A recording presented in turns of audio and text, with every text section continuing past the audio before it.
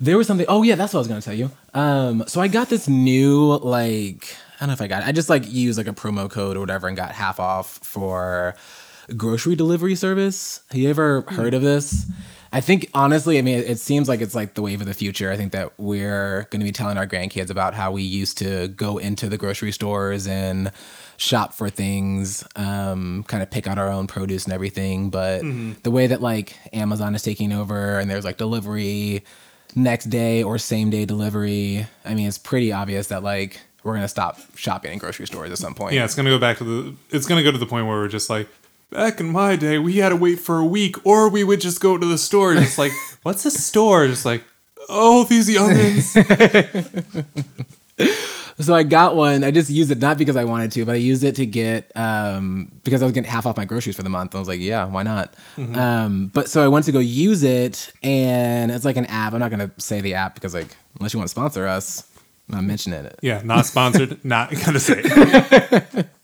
So I went to the app and was looking through it, and I didn't realize it was really annoying, at least to shop for my groceries this way. And it may be because I just, the way that I shop for groceries, sometimes I'll see things and I'll see, I don't know, chicken tikka masala mix, and I'll be like, oh cool, I think I want to make that for this week, and then I'll go and find the other parts of it and put it all together.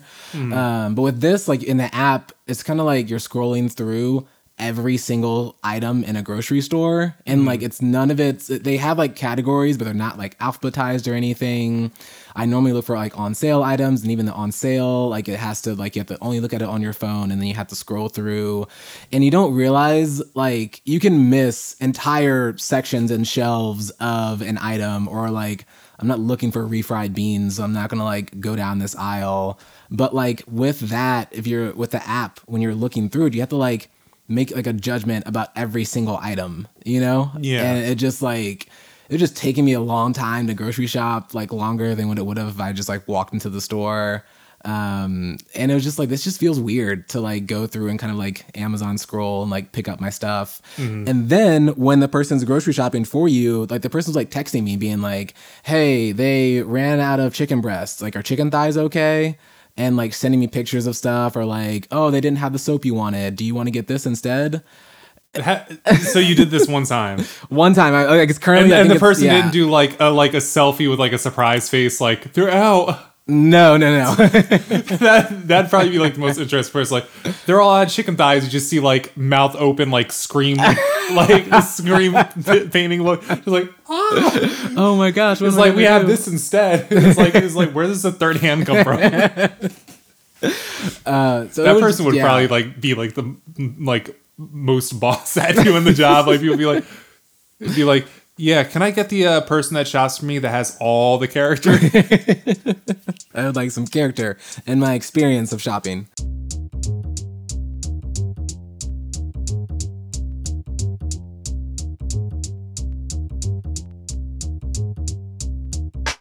Welcome everyone to the Fair Point Podcast. This is your host, Daniel Fairley II, and our producer, Bertram Zeek.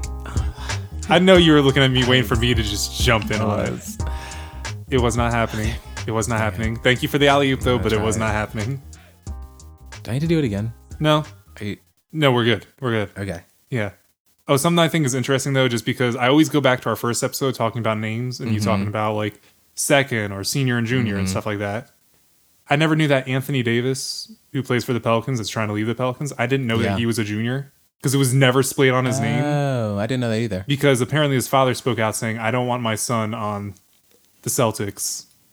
And they're Anthony Davis Sr. says he doesn't want his son on the Celtics. I was like, wait, he's a junior?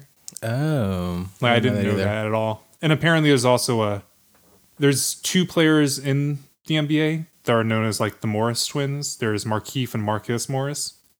And on 2K, I've noticed that Marcus Morris now has senior next to his name. But does it have it in real life, or is it? I think he has in real life. Is just earlier, at the start of NBA 2K19, he didn't have it, and they updated it, and now he does have it. Oh, it is cool how with new video games and stuff, you'll be able to, if you use active rosters and you know what I mean, you literally week by week, day by day, they'll be able to say, oh, sorry, Steph Curry's injured for this game. Yeah. Or you can even play like their current schedule, like the games that they're going to play. And that's pretty cool. I think it's also pretty cool to see how much LeBron's barber fixed his hairline for that respect. Okay. Did he get hair plugs or something? Something happened. No, I've seen before that something that can be done is there's like these shavings that can be sprinkled onto your hair and just be groomed in to look like it's your natural hair, but then you can't like wash your head for like the next week. You think that's what he's done? I feel like he has enough money. Apparently that's what he does. And also there's some of that Beijing. Is that the thing that's Safari like the thing that like darkens your hair? Oh, never mind. Okay. Yeah. But still, like, I was thinking about like Nicki Minaj. Like, didn't she pay for Safari to get like hair plugs or something? There's some like I have no clue. New hair thing that's happening in, I don't know, black men in the community. It's a thing. We talk about it in our meetings. You wouldn't know about it. Yes, that's what the black card is for. It's for going to the black meetings. White people are not allowed. This is a safe space. No, we have to talk about our hairlines and how we're gonna manipulate them.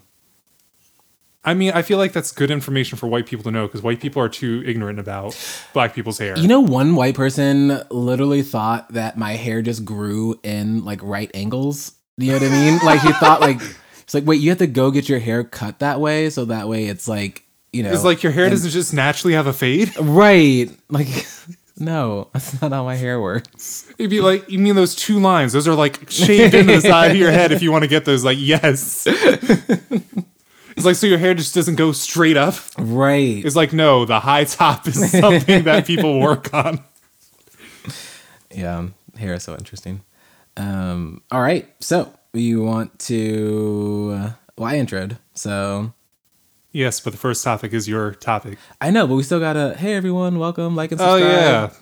I just want to, like, dive all the way into it. I know. We gotta really crank it. All right, so... Thank you, everyone, for listening again to the Fairpoint Podcast. You think you're about to say something. It sounds like the outro. No. Thank you, everyone, for listening. Goodbye. I'm still thanking you for, in the beginning, you can never be thanked enough. So anyways, like and subscribe on Instagram, where I'll be posting basically just kind of like intros into what we're going to be talking about during the week. Twitter at the Fairpoint Pod. Email us with any questions or ideas at thefairpointpodcast@gmail.com. And seriously, being subscribed, you'll be able to get automatically downloaded, especially from like iTunes. I get it every Monday at 9 a.m. It just kind of automatically downloads, and it's so much easier than waiting for Instagram post or trying to figure anything out. Like, you just subscribe, because us a subscriber, and it also helps out for you as well, so that way you don't have to like look for anything. You're just kind of like, oh, look at this. Yep, and if you want to find places that you can listen to us, you can find us on iTunes or Apple, whichever one is really considered, Spotify, Stitcher, Google Play, Castos hosting site, and YouTube. Wow, that was fast. I know. Getting straight to the point, getting it done, like bam. All right, here we go. So, first topic. So I didn't know if I was going to put this under point for point, or I like it like that, or that's too damn bad, or whatever. Because it doesn't really I don't feel like it'd be anything. I like it like that, or... Well, so this is my thing, right? So I think that it fits into I like it like that because of the response that I've seen. Okay. Do you know what I mean? The actual act, obviously I don't like, but the response that's like kind of come out through the community and things that I've seen have been like really positive, and something that I think has not happened for this group of people before, especially in the Black community. But what we're talking about right now is Jussie Smollett, who was known for playing Jamal Lyon on Empire, and actually I found out that he was Terry on The Mighty Ducks. See, I haven't seen The Mighty Ducks in forever, so I don't think I would have made that connection until I saw the notes. I was just like, really? He's in The Mighty Ducks? I know. I was looking him up, and then it was Kenan Thompson was like talking about it on some late night show, and he said, yeah, like, to my fellow Mighty Duck, like, you know, I'm looking out I always for you. forget that Kenan Thompson is a Mighty Duck too. Again, I was like, man, I forgot the two Black people in Mighty Ducks. But the thing about it is, like, I never thought that you'd be in Mighty Ducks just because, like, I always thought of him as a singer that got his break in acting on Empire. Right. Like, that's the way that I always thought it was. I thought the same thing. But anyways, it's much sadder than that, because he was hospitalized on Tuesday, January 29th, following a really brutal and hateful attack where, according to the Chicago police, Smollett was beaten by two men who approached him yelling out racial and homophobic slurs. They then assaulted him and poured an unknown chemical substance on him, which I haven't heard much more about. But I think it was bleach. Okay. I think they reported that it was bleach. God, that's just disgusting. So they poured bleach on him, and after beating him senseless, they left him with like a noose around his neck as they ran away. Smollett then literally transported his own self to the area hospital and was admitted there. This happened like all after Jussie had just posted on Instagram that he was having a late Monday night after arriving in the city of Chicago. He spent 7 hours on a plane for a 2-hour flight and was just trying to get some food.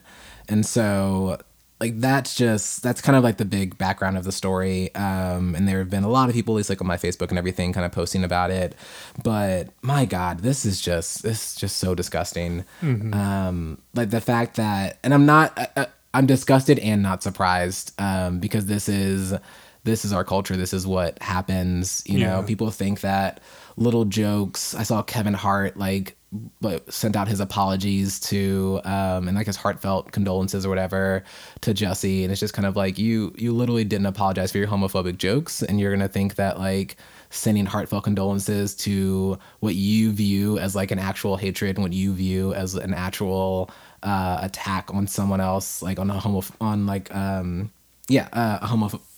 not homophobic, on a homosexual person, then like you're gonna view this and be like, oh, I'm really sorry about that, my condolences go out to you, but I'm still not apologizing for like the homophobic things that I've said. Kind of goes back to like our Gillette commercial talk before, where these small things, when you're telling them boys will be boys, or it's gonna be okay, they'll grow out of it, or whatever, like, oh, it was just one joke, oh, he just called her a slut because she was kind of acting like it, or whatever. Like these are the small things that build into our culture that then allows for something like this to happen, allows for people to think that it's okay, because the people that beat him up didn't see him as human. They didn't see him as the same as one of them. They saw him as someone that was gay, saw him as someone that was black, and then attacked both of those identities of him. And so it's just so disgusting to see that like this is what our culture really has always been, but just like has become in a way that like just allows for people to do these really hateful things. And I don't know what the consequences are going to be for the people that did this, but I'm going to be honest, I'm going to also probably be disgusted and not surprised when they get little to no jail time, or, they just kind of get acquitted, or like, oh, we couldn't find them, we're going to go on and, close the case. Something like that I could definitely see happening.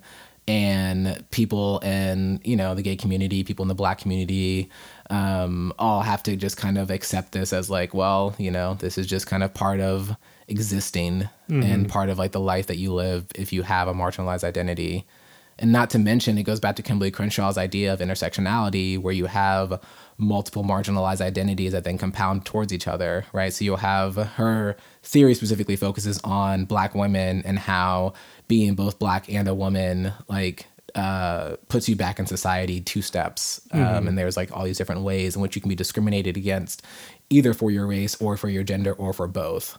And so I think the same thing happens when you have people that are, again, multiple marginalized identities, that it's compounded, right? Where they're able to pour bleach on him to make him white and put a noose around his neck, but then also call him homophobic slurs and, like all these different things that come in the way that they attack people. It was just like, it's just completely disgusting. And I can't even like fathom, what it must feel like, to have that happen to you. And just the way that it's so hard for people just to exist. And this is literally like, he was going to get some food. He wasn't, I don't know, even if he was doing something, right? He was like, but he wasn't, right? He wasn't doing anything. This is the same way it happens when you have Alton Sterling or Philando Castile or whatever, just name it's someone just people existing. minding their own business, and then something happens to them. It's like Trayvon walking home from a convenience store with Skittles and iced tea, and someone decides to approach him, fight him, and then shoot him. Yeah, kill him, right? And so it's just like, it's just like the idea that my personal very existence is so disgusting, so unhuman to someone else, that they would take my life, or that they would threaten to take my life, or that this is a real possibility that this could happen, just because of how I look or even how I could be perceived. Yeah.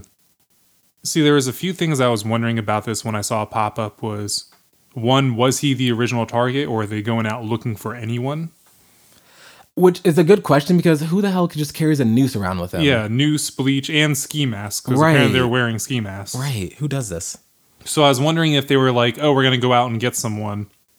And then they saw him as like, oh, he's black, gay, and famous. Mm-hmm. Let's get him. Mm-hmm. To which I feel like going after him because he's famous and well known, if they were just going to go out for somebody randomly, that's going to end them in more trouble, because it's someone that has fame with them. And fame always helps. And money. Mm-hmm.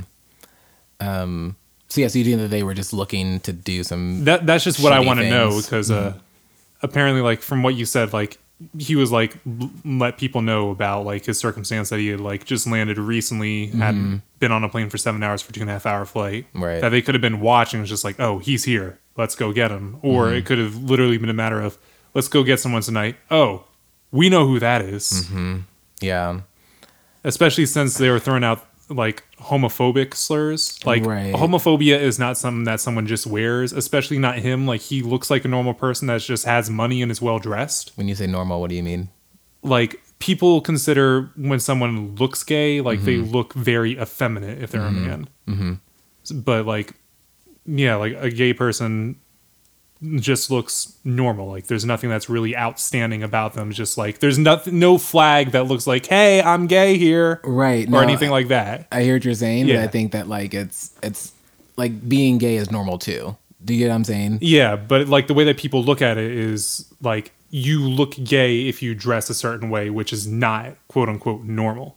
Okay. So when you look at him, like, even if you have that impression in your mind, you look at him as like he would look still normal. Like, he wouldn't look gay in that mindset. Okay. So they had to have known. I don't think normal is the right word you're looking for. I think he would look heterosexual.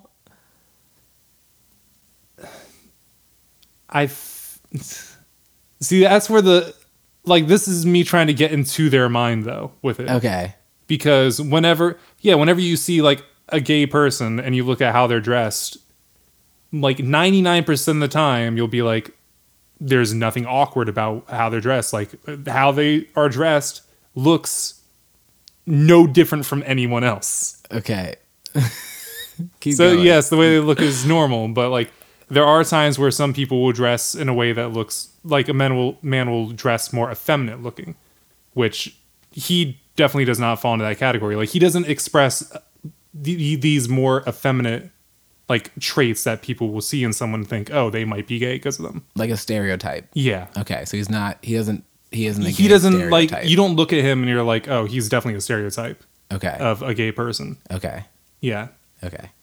Yeah. We're there. So like, if you see him and you like start calling him a homophobic slur, either you know who he is, or that's just your normal vocabulary to try and tear somebody down.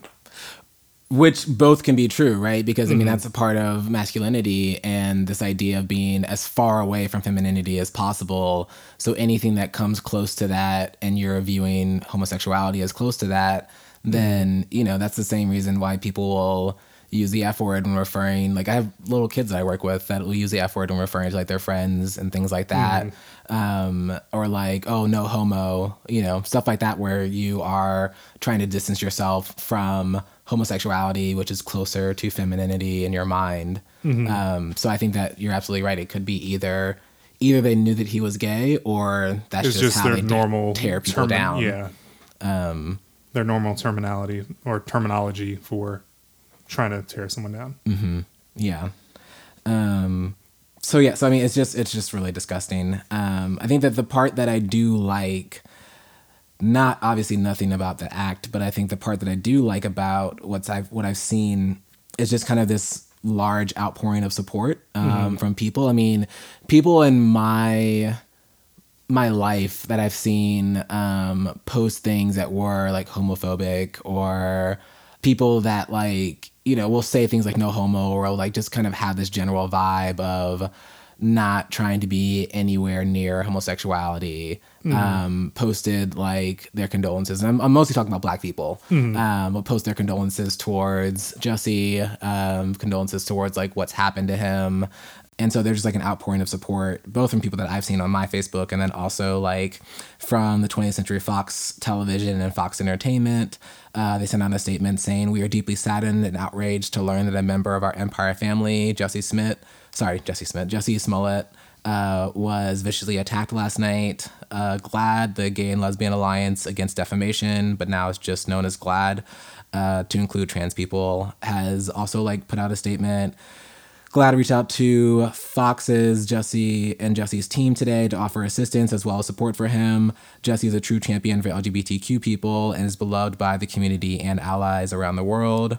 And then so just other people, you know, just kind of saying over and over again, like, we support you, we support you, we support you, which is good that we've gotten to this point in society where we can see a very direct and vicious hate crime occur, and there isn't this both sides, but what were, you know, maybe those were nice guys and maybe they just had a bad day or whatever. Like, no, like these people were hateful, racist, and homophobic people that put a noose around a Black man and called him, you know, homophobic slurs. Like, there's nothing that excuses this at all.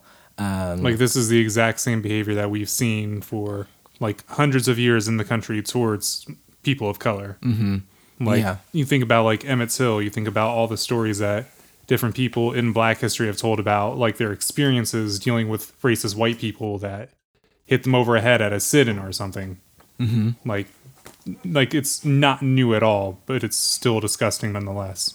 Right. And I think that it was less acceptable. It was more acceptable then to do things like that. And I'm guessing, I mean, it's nice to see that we've gotten to a point, we should have been here a long time ago, but it's good to see we've gotten to a point where some, you know, like something that's very blatantly hateful and blatantly like an attack on another person is something that people can rally behind and be like, this was wrong. Yeah. Because that's for some reason is not always the question. There will be people that'll say, oh, well, are we sure? Oh, we don't know all the facts. Oh, this, oh, that. Yeah, hence to what we were saying earlier with like Sterling, Castile, Martin. Right. Like, that they'll like try to find other ways or like try to demonize Jussie, right? And say, oh, you know, he smoked weed once or try to find something in his past, which I wonder, that goes back to your idea about fame, right? What would happen if this was just some Black kid? We probably wouldn't hear about it. Honestly, like this happens, I'm sure, on a daily basis for a lot of people. And I think that if this was, like, you know, a Black kid that was not famous, that was walking home from, you know, getting some food or whatever, like, I think you're right that we would not hear about it. We wouldn't know anything about it, or that the people that even did this to this person, right? Like, they for sure would never get charged, right? They might, like, this person may, because with Jussie, he even brought his case to the CPD, the Chicago Police Department, and talked about it. And they, like, he had to give a statement like multiple times, and they've been accusing him of like changing his story. And I've never trusted the Chicago Police Department. I've never even been to Chicago, and I've never trusted them. I mean, it's just like, how can you trust someone? I mean, especially when you have like Mayor, is it Rahm Emanuel still the mayor? I don't know, but like, this is the same police department that had the Laquan McDonald case, right, where the officer fired 16 shots and all these officers testified he was going for the officer. And then we see the footage. He's just walking down the street, not even towards anybody. Yeah. And now, thankfully, those officers are being charged. Did you see that as well? I saw that the one that shot him is being charged. I didn't see anything about any of the other officers. So he is being charged. I think he was convicted. And found guilty, but the other, like, maybe 3 or 4 other officers that were charged with covering up the crime because it was so blatant that they were lying, and that they, like, specifically, you know, took, like, I think there was emails and other things where they were like, we have to protect our people, we have to protect our force and like our brothers. So knowing that that's the case, right, where someone can be killed by a police department or killed by a member of the police department, and then thankfully be held accountable thanks to video, because if there was no video, the police's story would have reigned supreme. You know, that would have been just the story. They would have said, well, we have 8 different officers that say that he was running towards them with a knife, so that's all that we got. right? And so it wasn't until the video came out that thankfully showed that this man was walking away from them, and then shot 16 times. And so like that provides some justice. It still doesn't give his life back. Yeah. It provides some justice, but I think that it would be far-fetched to say that something like this that happened in Chicago with the Chicago Police Department, that has a long-standing history of racism, would take something like this seriously, especially if they didn't have a spotlight on them from this being a famous person. Yeah. And also, one extra Black History fact, since it's now Black History Month, is the Chicago Police Department is also the same people that killed Fred Hampton. Like, walked into a Black Panther nest and shot it up. Claimed that there was a shootout, which the only gun fired by a Black Panther was the 16-year-old boy that was shot at the door, whose gun went off and hit the ceiling. Right. And then, assassinated Fred Hampton. And were never held accountable. Nope. They all got paid leave and made jokes about it afterwards. And during it. Oh, yeah, absolutely. And you even see part of that in the 13th documentary, when they show there's the bloodied mattress and his whole family slaughtered by the police department. Man. So after all of this, Jussie eventually spoke out and kind of responded because people didn't hear from him. I mean, obviously he was pretty beaten up. And so he spoke out and spoke to Essence, like a long-standing Black magazine, saying, "Let me start by saying that I'm okay. My body is strong, but my soul is stronger. More importantly, I want to say thank you. The outpouring of love and support from my village has meant more than I will ever be able to truly put in words." And so that's something it's good to hear, and I'm happy to hear that he's okay, because I mean, again, this could have ended terribly, right? If they had bleach, I mean, they could have forced him to drink bleach. If they had a noose, they could have actually hung him. Like, there were so many different things that could have happened that ended really. It ended in obviously a horrible way, but it could have ended much worse. And so I'm happy to hear that he's okay, hoping that justice will be served and they'll be able to find these people. In a city, if you ever actually look around, there are cameras everywhere. Every single, look up and look at the corner of a building just anytime you're in a city, and you're always going to see cameras there. And so I think that it will be hard for them to find that there were no witnesses, or that these people, because they had on ski masks, were just completely unidentifiable. I mean, ATMs have cameras, like everything. Like, there's just cameras everywhere. And so I think that hopefully these people will be found and then brought to justice, because I mean, it's just so disgusting that they're able to do this to this person. And I just hope that they're held somewhat accountable in whatever way that can be. Yeah. Hopefully we'll see pretty shortly that they're identified and captured. Yeah. So I would say, to the support and outpouring that's come out, even from people that have done and said, homophobic things, I'm glad to see that people, we're at a point where people can see this and be like, this is wrong, and there's no excuse for this. Yeah. And I always try to think back, with this case, with cases in the past, like in the fight for civil rights, when people of color or any reason really get beat up, tortured, killed. I always think, how can someone do something so inhumane? And then I remember, because they decided to not think of them as another person. Exactly. Black people were always considered to be lesser than, all the way up until the law said, stop that. And even after that, they're still, I mean, obviously today, right? Yeah, it's still happening, but it's not accepted as a social norm anymore, right. Thankfully. Right. But it was, this whole matter of, this person is something less than me. There's this, racial hierarchy. There's this mental hierarchy that always happens, where people are like, this person is beneath me. I can do whatever I want to them, and I'm going to do whatever I want to them. And you always see that in race. You see that in sexuality. You see that in gender, social status. How our president can get away with whatever he wants because he has all the money to pay for lawyers. You just see it in all these different cases where people literally think, oh, I'm better than you, so I'm going to do whatever I want. I can get away with it, and there's nothing you could do about it. And they'll do anything as a result to whoever they think is beneath them. Yeah, and it comes from a history of that working, right? It comes from a history of Trump going through like with the Central Park Five, or calling for their deaths even though they were found not guilty of like raping the woman. Like he was still calling for their deaths, and still was found multiple times not giving apartments to Black people in New York City. And like this is like an entire history of him being able to do things like this.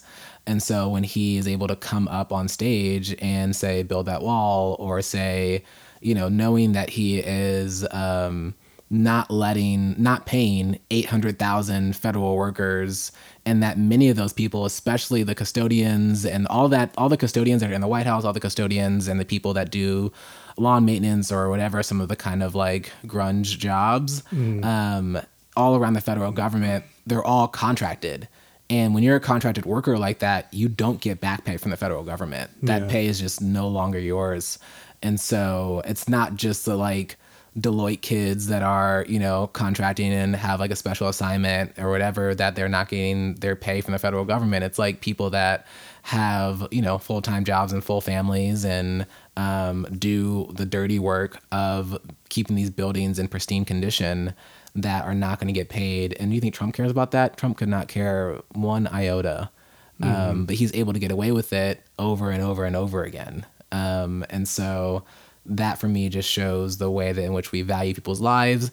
Could you imagine if 800,000 Wall Street brokers and, whatever they were, like if you imagine 800,000 of them didn't get paid because of President Trump, they would probably freak out, and they would actually most likely be fine, like during the period that they're not getting money. Oh yeah, but it was just like that. It wouldn't even last long. It would either never happen, or it would last 5 minutes until they all got on the phone and all called up and took away all of their money that's inside of the government, that's paying all of these politicians and the NRA and whatever. They would have taken all that money out, and the people would have said, okay, now we're going to do something about this. But since it wasn't them, since it was these workers that are federal employees, that you can just tell like, hey, you just have to work right now, you're not going to get paid. Like you can just tell them these things and they don't have any options. Like that's how you abuse the system. That's how you abuse these people that have no leverage against you. They have no way to say no. They have no way to say, hey, I can't do this, or I really need to get paid. Please pay me. It wasn't until like people that were rich decided that they were worthy of being paid again. And something that I just found out this week is just like you don't really think about the spectrum of how many people are within getting paid by the government like that. It's outside of DC. Yes. Like I think I heard the number was somewhere like in the 70 percentile of the jobs that are paid for by the US government are outside of Washington DC itself. It's a small city, yeah. So like just thinking about like the park maintenance, all these different things, like I literally watched a video like maybe last night or the night before at work when I'm not supposed to, that basically explained the whole entire mess of the shutdown, how it was affecting people. And there were like 4 people that gave their testimonies on the matter that were like, oh, this is pretty bad. There was one woman that was like a cancer survivor that has a son with asthma, and she has asthma. And because of the government shutdown, if it were to go on any longer, there would be no way that she could pay for any of her checkups for cancer, no way that she could pay for inhalers or anything for herself or a kid with asthma. You have like different people, like certain lawyer jobs that it would be like they have to do all these cases. They're not getting paid at all. And all 4 of these people that gave their testimonies also went through the shutdown in 2013. Yes.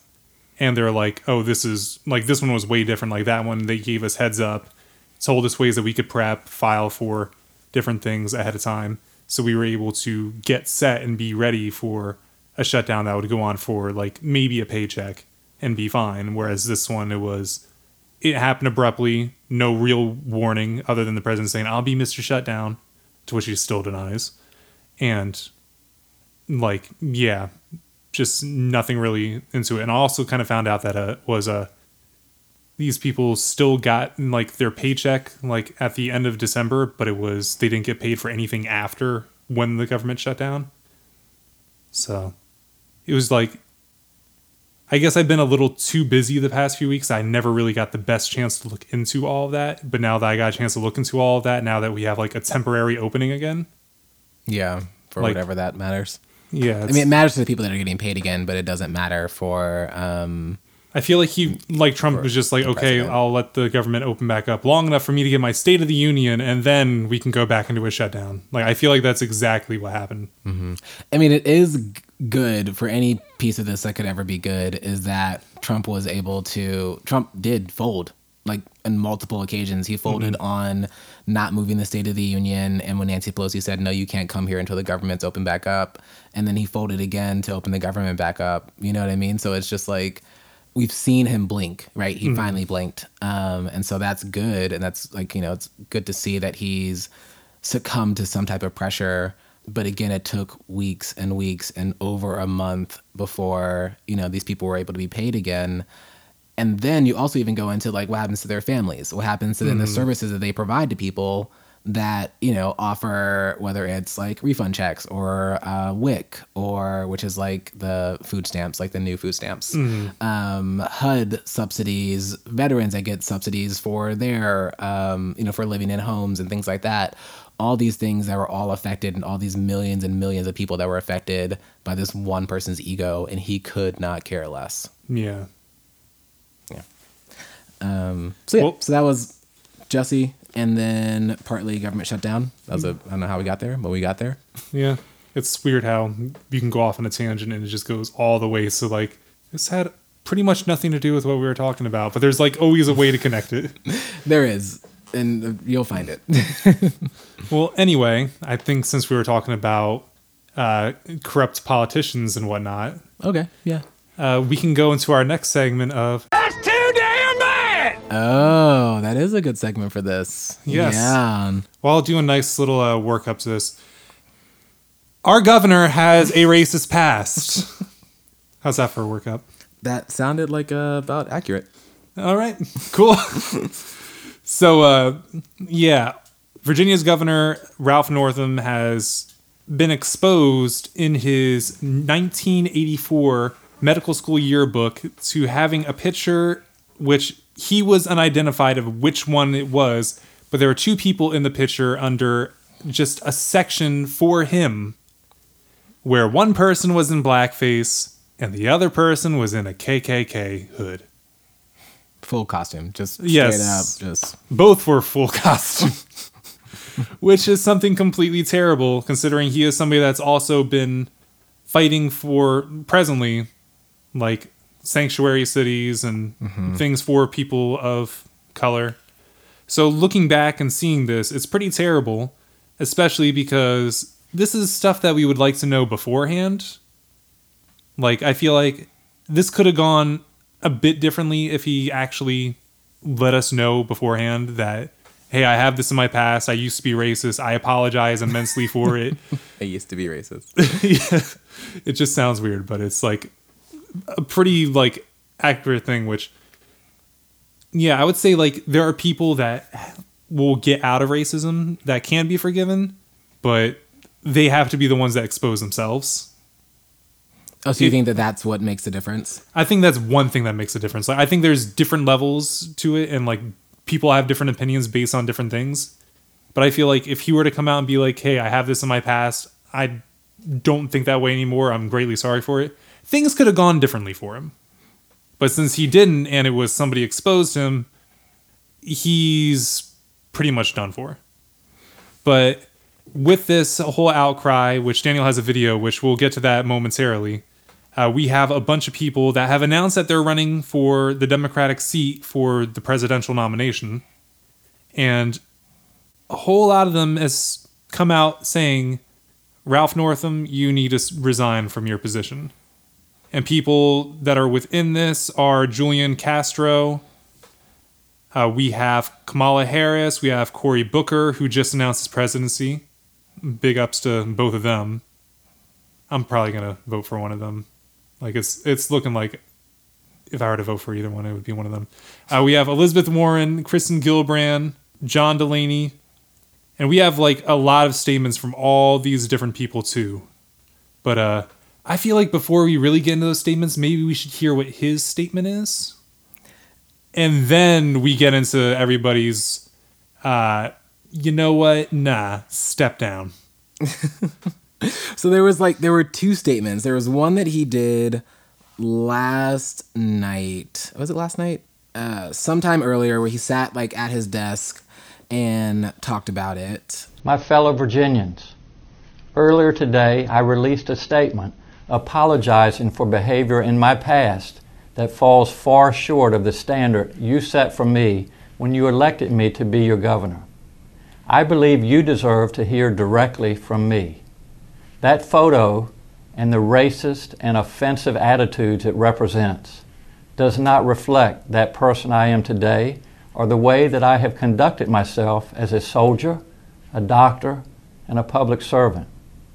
I am deeply sorry. I cannot change the decisions I made, nor can I undo the harm my behavior caused then and today. But I accept responsibility for my past actions, and I am ready to do the hard work of regaining your trust. I have spent the past year as your governor fighting for a Virginia that works better for all people.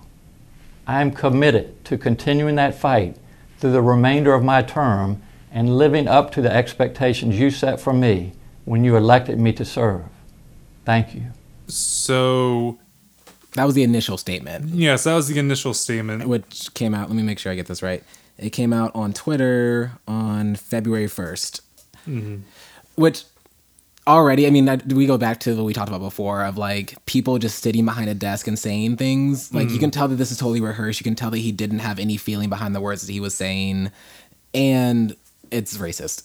Yeah. You go for it. All right. So I feel like that statement came out first, and then all the resignation like hits came out afterwards, where people are like, "Nah, that's not good." I mean, enough. Virginia House Democrats, like there's so many people. The interesting thing was the people I saw talking about it first were people from Atlanta. Oh, that's weird. Not Virginia. Like this blew up as like national news very quickly. Mm-hmm. But yeah, we have different people that said that he needs to step down. Former Housing and Urban Development Secretary Julian Castro saying it doesn't matter if he's Republican or Democrat. This behavior was racist and unconscionable. Governor Northam should resign. He said he wasn't, in high school or younger than that. He was an adult. 1984 was not, 70 years ago. That was not that long ago. It really wasn't. Like, we were both born 7 years later. Like, for you to be, like, in 1984 being like, I think I could dress up in a KKK costume. I think I could dress up in blackface. Sure, take a picture of me. I believe... It's 1984, you're a doc student. Yeah. I believe I saw someone said that, like, Reverend Jesse Jackson was attempting to run for president at that time. I think it was something like that. Yeah. It was, like, either there or in the 90s. It was one of those two. Yeah, and something that is interesting that someone brought up is whenever stuff like this happens, you always have people, you'll have people dress up mocking black culture, like in some form or fashion. Like it's happened when Obama was running. It happens every year during Halloween. Yeah, like it especially happens whenever something big in black culture like happens, and big things have been becoming very apparent to people in black culture to the point that now people just do it all the time. But some more statements from Kamala Harris was the stain of racism should have no place in these great halls of government. Cory Booker said these images arouse centuries of anger, anguish, and racist violence, and they've eroded all confidence in Governor Northam's ability to lead. Which, hearing that statement from him, I thought was interesting when he said eroded all confidence. Because it was, you had confidence in him, and then this came out as like, and it eroded away. Like, it wasn't something like, it was just like, we turned tables, just like, you literally just wore it down by showing that. Like, like that picture is sandpaper, and it just completely brushed away everything that was being worked on that you try to do, and we can't trust you because of that. So I thought his wording of it was it was a very good way to word it in a way that it really explains it better than just he should step down because this is bad. Yeah, that's very true. It's so incredible. And I want to hear your thoughts on just like cancel culture, right? When we have, I don't know, Shea Moisture, right? They do something like racist, and then people are like, cancel Shea Moisture. And you can't really, because they have really good hair products. You know? It's like, so then they have other things that are more serious. You have, I don't know, Uber or whatever. We talked about this before in another episode. And I feel like in the future, in the Gillette episode, actually. Yeah, I feel like in the future, I want to have like a whole conversation of like cancel culture and be like examples of would you let them back in, stuff like that. Like, I feel like that would be a very good discussion topic. But we'll save that for a later date. Yeah.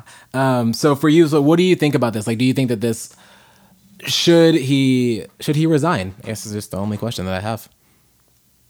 I think that he should, but I'm wondering if there were any things that happened differently, like would that change people's opinion? Like if he was younger, like he was a kid, or if this was at an earlier point, like the 50s or 40s. Or if he did come out with the information before he was trying to run for any office and be like, yeah, I did this. I shouldn't have. I know better now, and I apologize. Like, if all these different things happened at different times, like, how much would each make a difference, do you feel? Like, would your opinion change in any of those circumstances? I think my opinion would change... possibly if it was at a different time, like you said before, if it was in the 40s or 50s. I mean, Northam isn't that old, but if it was during that time, that I think would change my opinion. If he wasn't in medical school, like he's gone through a full education of undergraduate and then like was in medical school. And you're an adult. You're way adult when you're in medical school. Yeah. So to know that you've had experiences this is 1984, you know that this is wrong in either costume that you were in. And so I think that like makes a big difference for me, his age. Yeah. And I think that like owning it makes a difference. And so that's when I get to the second part that really like, if you had asked me last night or early this morning, should Governor Northam resign? I'd be like, I don't really know. The parts of me that make me want to say yes, he should resign is because if Ed Gillespie was our mayor or was our governor, who was the person that ran against Northam, if Ed Gillespie, who is a known racist, who was he was very pro-Confederate and just racist. Yeah. If he had a picture like this that came out, I would be calling for his resignation, no questions asked. And we wouldn't be surprised at all. Like, I feel like we're like pretty surprised at the moment. I'm surprised more that it didn't come out before now. And also, he's been governor for a while. So it's like, where did someone just like, I'm going to start looking up random Democrats and looking through all their yearbooks and finding anything. Like Brett Kavanaugh, like his yearbook stuff came out like during the time that he was running, during the time that he was trying to be Supreme Court nominee, when he was talking to Squee and whatever. Like, how did this just now come out? That feels kind of crazy. Yeah. But so like the part that if you asked me that before, I'd have been like, oh, I'm kind of wavering. I don't really know. Could be yes, could be no. And then the second video comes out where he spoke about it at like on 2 o'clock or so. When I was confronted with the images yesterday, I was appalled that they appeared on my page, but I believe then and now that I am not either of the people in that photo. I stand by my statement of apology to the many Virginians who were hurt by seeing this content on a yearbook page that belongs to me. It is disgusting. It is offensive. It is racist. And it was my responsibility to recognize and prevent it from being published in the first place.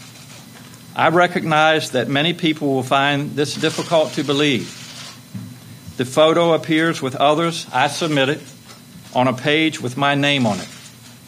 Even in my own statement yesterday, I conceded that, based on the evidence presented to me at the time, the most likely explanation that it was indeed me in the photo. In the hours since I made my statement yesterday, I reflected with my family and classmates from the time and affirmed my conclusion that I am not the person in that photo. While I did not appear in this photo, I am not surprised by its appearance in the EVMS yearbook. in the place and time where I grew up, many actions that we rightfully recognize as abhorrent today were commonplace. My belief that I did not wear that costume or attend that party stems in part from my clear memory of other mistakes I made in this same period of my life. That same year, I did participate in a dance contest in San Antonio, in which I darkened my face as part of a Michael Jackson costume. I look back now and regret that I did not understand the harmful legacy of an action like that. It is because my memory of that episode is so vivid that I truly do not believe I am in the picture in my yearbook. God, this is so frustrating. This is so incredibly frustrating. How can you just forget that you were in blackface? Or how can you just forget that, you know what I mean? The way that you forget that you're in blackface is you did a lot of different stuff that was offensive to the point that it got washed away because you did so much. You did so many offensive things. You're like, was that? I don't even know. It probably was me. Let me apologize for it. And then you say you did some reflecting. Again, I would remember if I was in blackface, I was a white person, and I was in blackface, and whatever year it was, I would remember that. Yeah. I would remember if I wore a freaking KKK costume. These are memorable things. So for you to come out initially and be like, yeah, that was me, that's my bad, I'm sorry, whatever, like what he did, right? Mm-hmm. If you were to do that, that just makes so much more sense to me than if you are now coming back and saying, oh yeah, I just remembered that wasn't the time I wore blackface. It was this other time that I wore blackface. He even said, I submitted these photos. I brought these photos to the yearbook publisher because I'm sure that they had to print them out. He had to print out these photos and go to the freaking CVS, hand over a little film can, go ahead, hey, you go ahead and you develop these photos for me. Take them out. Probably laugh, go over into the yearbook photo. Hey, Jimmy, because we're at VMI and it's 1984, no women can go here. Jimmy, you go ahead and publish these photos for me, line them up, make them look real nice inside of my full name and on my yearbook. Make sure that they are displayed there, right? Jimmy then goes through, puts all the photos up and whatever. How in the world can you tell me that this is just somehow not you anymore? This is just, I don't know. Oh God. Oh man. That burned me up more than I thought it was going to. And apparently CBS News reported that Northam, when he was in the Virginia Military Institute yearbook, his nickname was a racial slur, which was Coon Man. Jesus Christ. In his yearbook, his nickname, which means they called him this and he was like, keep going. Yeah. Call me that. That's my name. Please publish it. Let everyone else know my name. Some people may not know. Mm-hmm. What happens to those people? What if I don't have class with them? How will they know that I'm Coon Man? Mm-hmm. I need them to know. Yeah. Jimmy, the yearbook editor. I don't know if Jimmy's the yearbook editor, but I gotta find someone to blame. I wouldn't put it on Jimmy. He'd probably be like, this is probably going to destroy your career, but okay. I know. I'm sure. Yeah, I don't know. But just...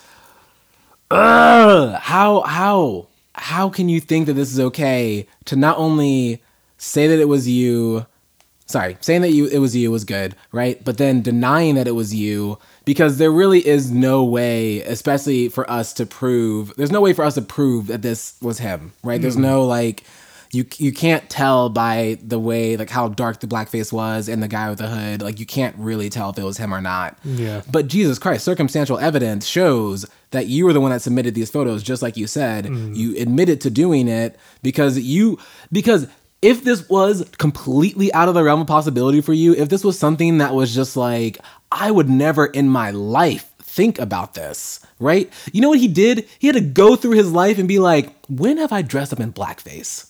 There was a Michael Jackson time.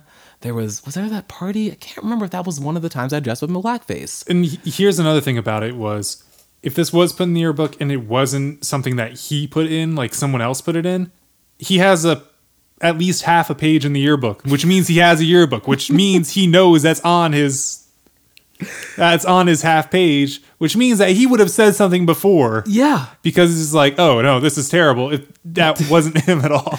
Even if it wasn't terrible, even if it was just like it was a mascot and you knew damn well that you were not the mascot for VMI, right? And there was a yearbook, it was your name, and it was a mascot that was there, and you're like, I wasn't the mascot. Why is this mascot picture there under my name? You would say something. You would say, hey, this isn't a picture of me. Yeah. Like, that's what you would say. But you saw this, was like, yeah, I remember that, right? And you went on about your life until 35 years ago, 35 years later, someone finds this and is like, yo, what's up with this? It's like, why are you either the blackface or the KKK hood? There's not a good option. No. There's not like, there wasn't a bunch of people and there was, many different racist people. It was like, there were two. You're either one or the other. And like, that's like the secondary thought of it too. Like everybody is like mad. It's just like, I can't believe he did this. This is so racist. Which one was he? That doesn't matter. Like, it's just that bad of a thing where it's just like you stop and think, it's like, which one was he? Wait, no, what am I thinking? It doesn't matter at all. It literally is not like there's just no point in being like, well, I guess blackface was a little better than the KKK. Maybe he just wore a bedsheet that night and had a cone on his head, or like, no, there is no good option for you. It'd be like the lighting was bad, so I looked black, and like Dan Aykroyd was beside me as a conehead from SNL, and he just happened to have a sheet on. Like, God, I need for people, when you do really messed up things, which happens, we're human, we're imperfect, and I get that. But when you do really mess up things, I need you to own it. I need you to be able to say, I really messed up. I did this really racist thing. I had this really racist thoughts. I allowed for this really, horrific thing to be published inside of a yearbook with my name on it. Like, I allowed for this to happen. Mm-hmm. But like if you don't do that, or if you do it and then quickly backtrack and say, wait a second, I thought about it. That wasn't the time I dressed up in blackface. It was a totally different time. Like, that does you no favors at all. I don't know who that helps for someone to be like, oh, cool. Whew, I thought it was blackface on this time, but it was just a different one. It's like, you're just dressing up as Michael Jackson in San Antonio. Whew. We're okay with that, though. Right, exactly. And so that would be okay. We're not going to get into how years later he wouldn't have to dress up in blackface to be Michael Jackson, but we're just, this is 1984. This is like getting close to Thriller. Michael Jackson, and he had his own issues of colorism to go through. Mm-hmm. My God, man, why can't people just own up to stuff? Why can't people just say like, this was my mistake and I am truly sorry, and that be the end of it? Not a second statement, not I'm gonna retract this, not I was thinking about it. And because again, if there's so many different ways in which this could have gone down, that we mentioned before, and if there was something that like I absolutely knew that there was no way in my conscious mind that I would ever do something like this, then I would have just said that. That would have just never, like, it would have been like, no, that's a photoshopped photo. Yeah. Right? Like, that's like, ugh.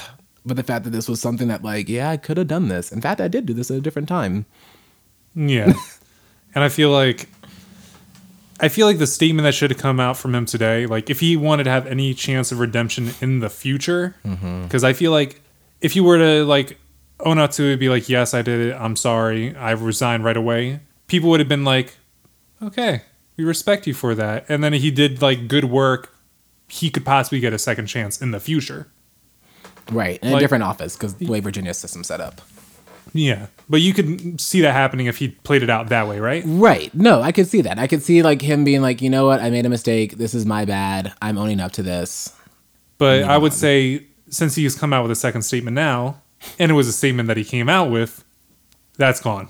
Yeah. It doesn't matter what he does now. He just killed his chance. Honestly, like I don't. I only voted for him because he wasn't Ed Gillespie. Like, that was the only reason why I voted for him. I didn't have any special feeling about him or felt really good or whatever. He wasn't Tim Kaine to me.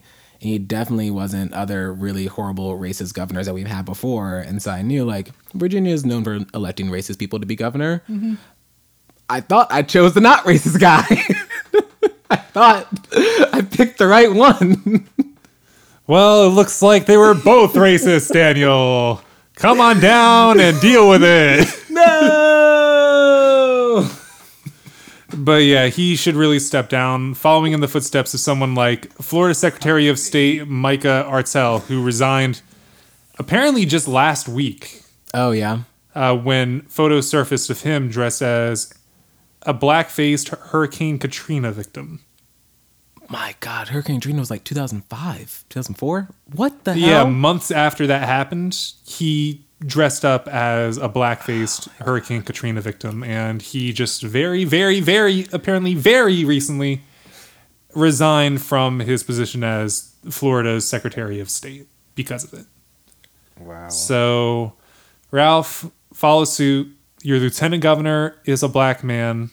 Let him step up and take your place, because I'm pretty sure he does not have a problem of he wore blackface for Halloween one year.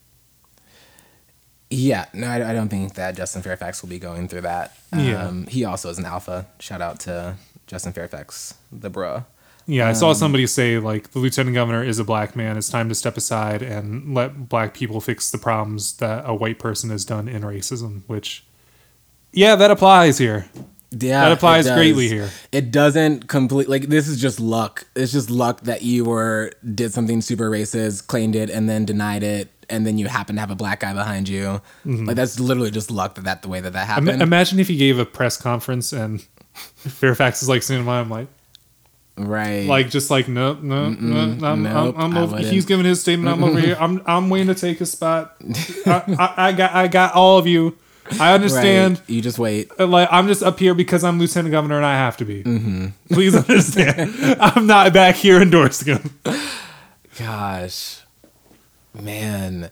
And you know what? I know, because I've had some white friends that have done some just really racist stuff. And like, when you're the black friend, when you're like that black guy that's like with the white friend that either is currently doing racist stuff or had done something racist or said something racist or whatever, you feel this weird obligation of like, yeah, I know you didn't really mean it. Like, I can totally imagine that, Governor Northam is like inside the governor's mansion as like this thing came up and someone showed it to him and he's freaking out and whatever. Eventually he's had a one-on-one conversation with Justin Fairfax and we're just like, I'm just so sorry. I don't know what happened. I really should have thought more about it. And I'm sure Justin was like, I know it. I know that you're sorry. I know that you are a better man than that now. I know that it was a mistake you made in the past. Like, but it's my time. I've been that black guy before that's had to weirdly console white people for their racism and be like, no, that was like a long time ago. I mean, who even remembers 1984, right? Like, I've had to be that black guy. And man, I'm sorry for Brother Fairfax for having to go through that, because I'm sure he had to weirdly console him. Which I think is something that needs to end. Like, I know it's absolutely. It's like kind of like a reaction type thing, but it's something where it's like, no, it's wrong. I can't console you on this. Just know you're wrong. Got to do something. Right. Because I mean, like, what happens is, like, if you don't console like the white person that now realizes that they done was really racist, then you get to the point of like the white person just being paralyzed by guilt, and then you're like, well, this is unproductive, so now I have to like wash away any type of feelings that I have of malice or ill towards you, pretend that they're not there, so that way you can actually get up out of your sorrow and realize that like you need to do something about this, as opposed to continuing to cry or be super defensive or whatever. But it comes back to that like burden being on black people. Mm-hmm. Whew, I need to breathe. I need to have no more updates about Governor Northam unless it's a resignation. Yes, which that is going to be today's That's Too Damn Bad. Ralph, resign. Mm-hmm. You're done. It's done. Step aside and let people continue your good work and leave your racist yearbook photo in your racist yearbook. I think it can apply for that status of being a racist yearbook. Oh, I'm sure of it. I'm sure that was not even like. I don't think that's really a status anything applies for, but I think the yearbook falls into that. I'm absolutely positive it could. Yeah. Yeah, and then now the Attorney General just called Mark Herring. He just called for Governor Ralph Northam's resignation as well. He says, "It is no longer possible for Governor Northam to lead our Commonwealth, and it is time for him to step down. I've spoken with Lieutenant Governor Fairfax and assured him that should he ascend to governorship, he will have the complete support. He will have my complete support and commitment to ensuring his success and the success of our Commonwealth." It's just like, bruh, like you gotta go. I'm sorry. I'm really not sorry, but like you gotta go. Yeah, Staniel's out here on his Demi Lovato. I know. It was. Oh yeah. Oh my god, I love that song. Can you add it in? Baby, I'm sorry. I'm not sorry. Baby, I'm sorry. I'm not sorry. It's done. All right. So we now have one more segment, and it's a brand new segment. That's the brand new segment song. Okay. And this segment is going to be called... If you know, you know. Yeah.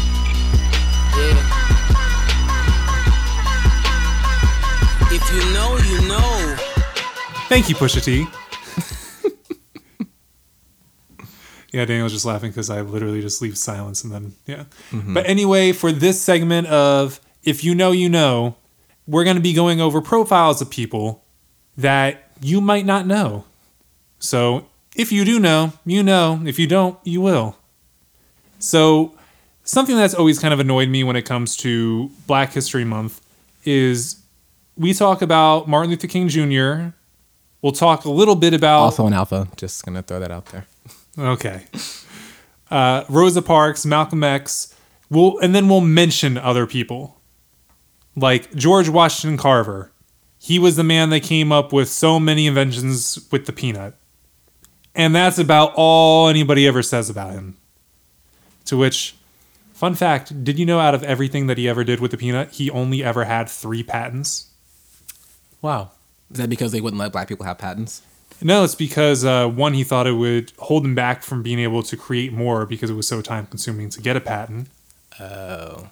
And then he also didn't think that somebody should monopolize off of a product like that by having a patent on a creation. Like, he thought that everybody should have the wealth rather than just one person accruing off of an idea like that. Yeah. So he only ever made 3 patents for the hundreds of things that he invented. And that's what happens when you live in a capitalistic society that forces you to be individualistic and take all the money for yourself. Yes. And when you say, no, I don't want to do that, then you end up poor. Yeah. And he also did not create peanut butter, which some people think that he did, but peanut butter is apparently dated all the way back to the Aztecs. Sure. And yeah, he was not the creator of it. He also had a theory that peanuts could cure polio. Did they? No. Oh, okay. Scientists found that there was no real backing for it. It was just a hope that he had that it could cure polio. You win some, you lose some. Yeah. Anyway, that's just a preface on why I wanted to do something like this. I wanted to be able to pull up the names of people in the civil rights movement in Black history that don't really get the shine. Like, either we don't hear about them in school, or we just get these like 1-sentence summaries that are just lame, because how are you going to summarize somebody's life and all of their work into a sentence and then be like, okay, that's it for that. Hang up a little Black History poster. Yeah. So for this segment, we're going to be doing it for the run of the whole month of February, one each week, a different Black person that I know I'd never heard about in schools. Me either. That we can hopefully learn a little bit more about. And our very first person is Miss Fannie Lou Hamer. Walk with me, now Lord, walk with me. That's what we need. Need Jesus. While I'm on this Jesus journey, I want Jesus. Mr. Chairman, and to the Credentials Committee, my name is Mrs. Fannie Lou Hamer, and I live at 626 East Lafayette Street, Rooseville, Mississippi. Fannie Lou Hamer is a voting and women's rights activist, community organizer, and a civil rights leader. She was the co-founder and vice chair of the Freedom Democratic Party, an organizer with the Student Nonviolent Coordinating Committee, and a co-founder of the National Women's Political Caucus. Her speech at the 1964 Democratic National Convention has been cited as one of the, if not the, most important speech in the fight for black voting rights in America. Fannie Lou Hamer was born Fannie Lou Townsend in Montgomery County, Mississippi, on October 6, 1917. She was the youngest of 20 children born to Ella and James Lee Townsend. Her family turned to sharecropping in Sunflower County, Mississippi in 1919 to work on the plantation of W.D. Marlowe after her family's livestock was poisoned. At the age of 6, Fannie Lou began her education and picking cotton. The plantation provided a one-room school for the plantation's children to learn in between harvesting seasons. There, she developed a love for reading, excelled at spelling, and would recite poetry, but at the age of 12, had to stop her education in order to assist her aging parents. By the age of 13, Fannie Lou was capable of picking between 200 and 300 pounds of cotton per day, even with a disfigured leg from polio. Even though she was no longer in a space to acquire a proper education, she further developed her reading comprehension in her church's Bible studies. In 1944, the owner of the plantation learned of Fannie Lou's literacy and promoted her to time and record keeper. The next year, when she was 27, she married a tractor driver that worked on the same plantation named Perry Pap Hamer. The two remained working on the plantation for the next 18 years. The Hamers were unable to have children. Their attempts ended as stillborns. In 1961, Fannie Lou became a victim of a practice that became known as the Mississippi appendectomy, which she is credited for having coined the phrase. This was a practice that was common in the South in the 1960s, where doctors would involuntarily sterilize black women while performing other procedures in an attempt to reduce the number of black births. Fannie Lou was given an involuntary hysterectomy while having a tumor removed. Despite the stillborns and the Mississippi appendectomy, the Hamers still had 2 daughters which they had adopted. It was the 31st of August in 1962 that 18 of us traveled 26 miles to the county courthouse in Indianola to try to register to become first-class citizens. We was met in Indianola by policemen, highway patrolmen, and they only allowed 2 of us in to take the literacy test at the time. After we had taken this test and started back to Rooseville, we was held up by the city police and the state highway patrolmen and carried back to Indianola, where the bus driver was charged that day with driving a bus the wrong color. After we paid the fine among us, we continued on to Rooseville, and Reverend Jeff Sonny carried me 4 miles in the rural area where I had worked as a timekeeper and sharecropper for 18 years. I was met there by my children that told me the plantation owner was angry because I had gone down, tried to register. After they told me, my husband came and said the plantation owner was raising Cain because I had tried to register. And before he quit talking, the plantation owner came and said, Fannie Lou, do you know, did Pap tell you what I said? And I said, yes, sir. He said, well, I mean that, said, if you don't go down and withdraw your registration, you will have to leave. Said, then if you go down and withdraw, said, you still might have to go because we are not ready for that in Mississippi. And I addressed him and told him, said, I didn't try to register for you. I tried to register for myself. I had to leave that same night. On the 10th of September, 1962, 16 bullets was fired into the home of Mr. and Mrs. Robert Tucker for me. In 1962, Fannie Lou had learned about the constitutional right to vote from volunteers at the Student Nonviolent Coordinating Committee. With her newfound knowledge of her right to vote, on August 31st of that year, she traveled to Indianola, Mississippi to register to vote. While attempting to register, she was given a literacy test that was meant to keep blacks from voting, and asked her to explain de facto laws. She was rejected and was kicked off the plantation she had worked for after refusing to withdraw her registration attempt. Pap, however, was forced to stay until the end of the harvest.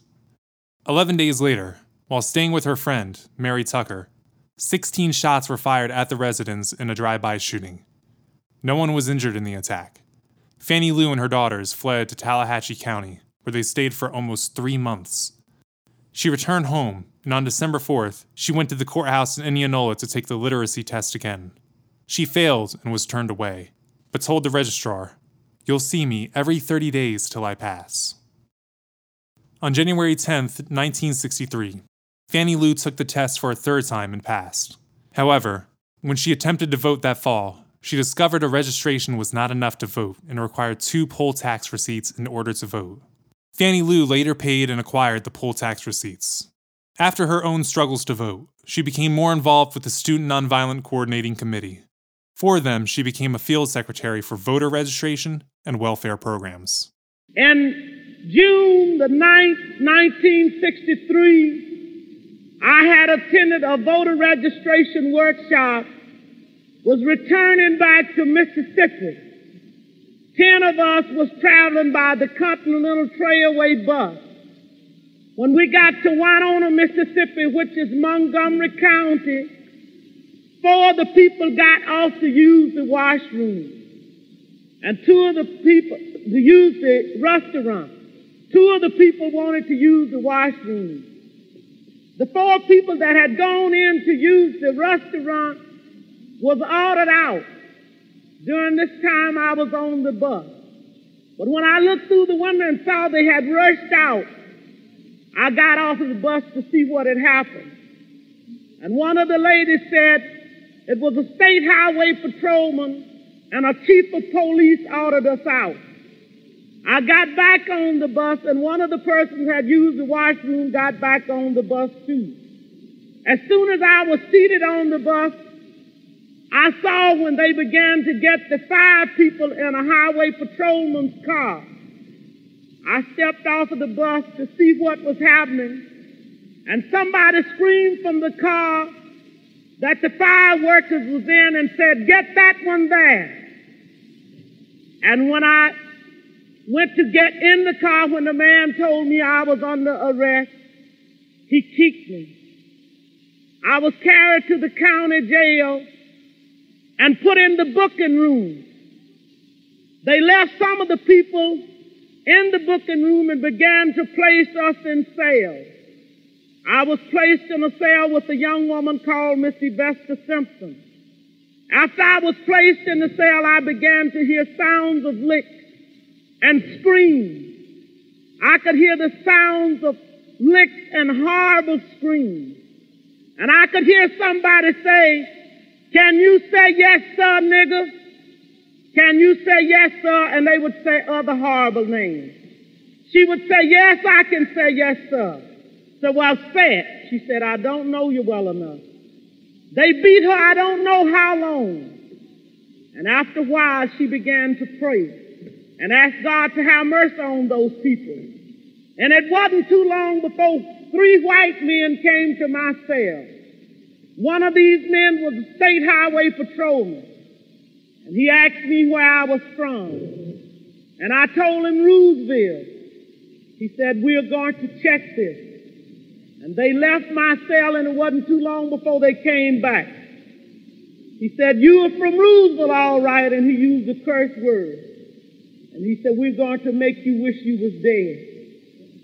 I was carried out of that cell into another cell where they had 2 Negro prisoners. The state highway patrolman ordered the first Negro to take the blackjack. The first Negro prisoner ordered me, by orders from the state highway patrolman, for me to lay down on a bunk bed on my face.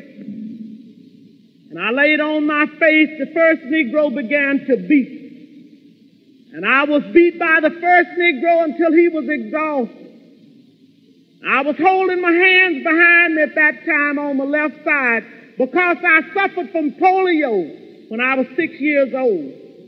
After the first Negro had beat until he was exhausted, The state highway patrolman ordered the second Negro to take the blackjack. The second Negro began to beat, and I began to work my feet. And the state highway patrolman ordered the first Negro had beat to sit on my feet, to keep me from working my feet. I began to scream, and one white man got up and began to beat me in my head and tell me to hush. One white man, my dress had worked up high. He walked over and pulled my dress. I pulled my dress down, and he pulled my dress back up. 3 days after the event of Fannie Lou's arrest and beating, she was released. The injuries she accrued during the beating led to a blood clot in her left eye, permanent damage on one of her kidneys, as well as other profound physical and psychological effects. It took over a month for her to recover from this event. In 1964, Hamer co-founded the Mississippi Freedom Democratic Party, which was made to prevent the regional, all-white Democratic Party from stifling the voice of the African American community. After their founding, Hamer, who was the vice chair, and other activists of the party traveled to Atlantic City, New Jersey, for the 1964 Democratic Convention. There were multiple speakers at the convention, one of which was Dr. Martin Luther King Jr. himself. But the one speaker President Lyndon B. Johnson feared to let speak was not Dr. King, but Fannie Lou Hamer. Johnson sent Hubert Humphrey, who was trying to win the vice presidential nomination, to Atlantic City to fix the Mississippi problem. The Mississippi Freedom Democratic Party was approached with a compromise of 2 at-large seats as long as one of them did not go to Fannie Lou. The Freedom Party unanimously rejected the compromise. When it was time to give her testimony during the convention, Fannie Lou pushed her way through a crowd of white men that would not make room for her. She made her way to the front, sat at the stand, and delivered an unwritten testimony for 13 straight minutes at the convention. The convention had been televised, but when Fannie Lou began her testimony, President Johnson interrupted the broadcast with a speech he delivered to 30 governors in the East Room of the White House. When Fannie Lou and the members of the Freedom Party returned to the Gem Hotel, they discovered her testimony was not aired due to President Johnson's broadcast. Hamer was livid, but that night, in her hotel room, Fannie Lou watched as her previously interrupted testimony was broadcast on the news during prime time, undoing all of Johnson's efforts to silence her.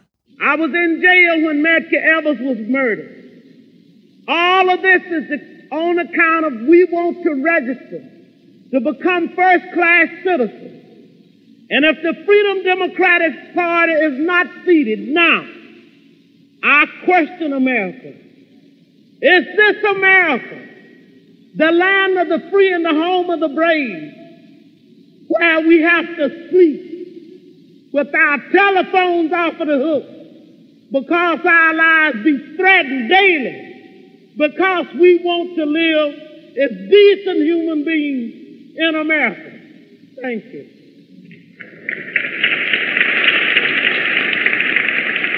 So that was the segment pre-recorded about Fannie Lou Hamer. A few more facts to add to that was that she passed away at the age of 59 on March 14th, 1977, from a complication of hypertension and breast cancer. Her funeral was held at Ruleville Central High School with over 1,500 people in attendance.